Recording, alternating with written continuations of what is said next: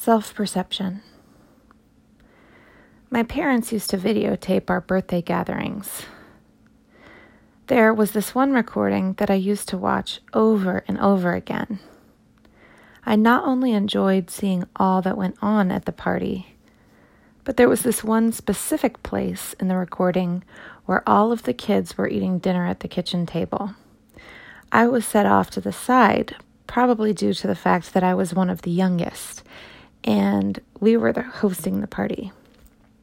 Was I sad to be off at my own little table?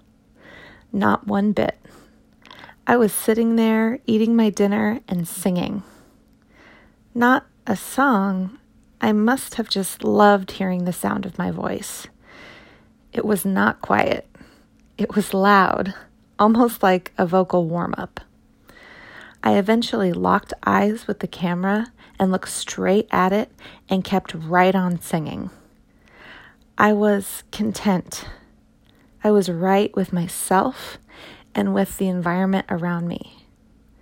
I looked like a blonde 3 or 4-year-old singing angel, complete with barbecue sauce from ribs all over my cheeks. That little blonde angel was exactly who I was at that time. I was completely congruent between my outsides and my insides. And I never gave one thought to the environment around me because we were harmonious.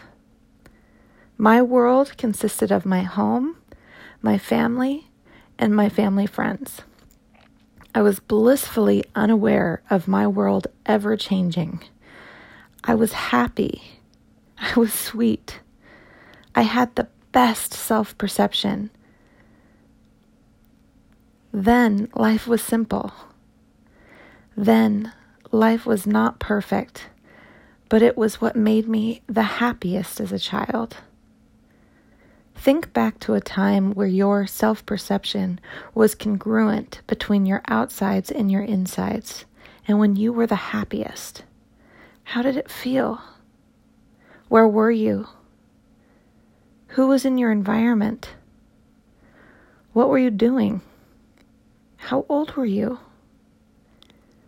If we were able to replicate the conditions, would we be able to strengthen our self-perceptions? I'm not quite sure, but it's worth a try.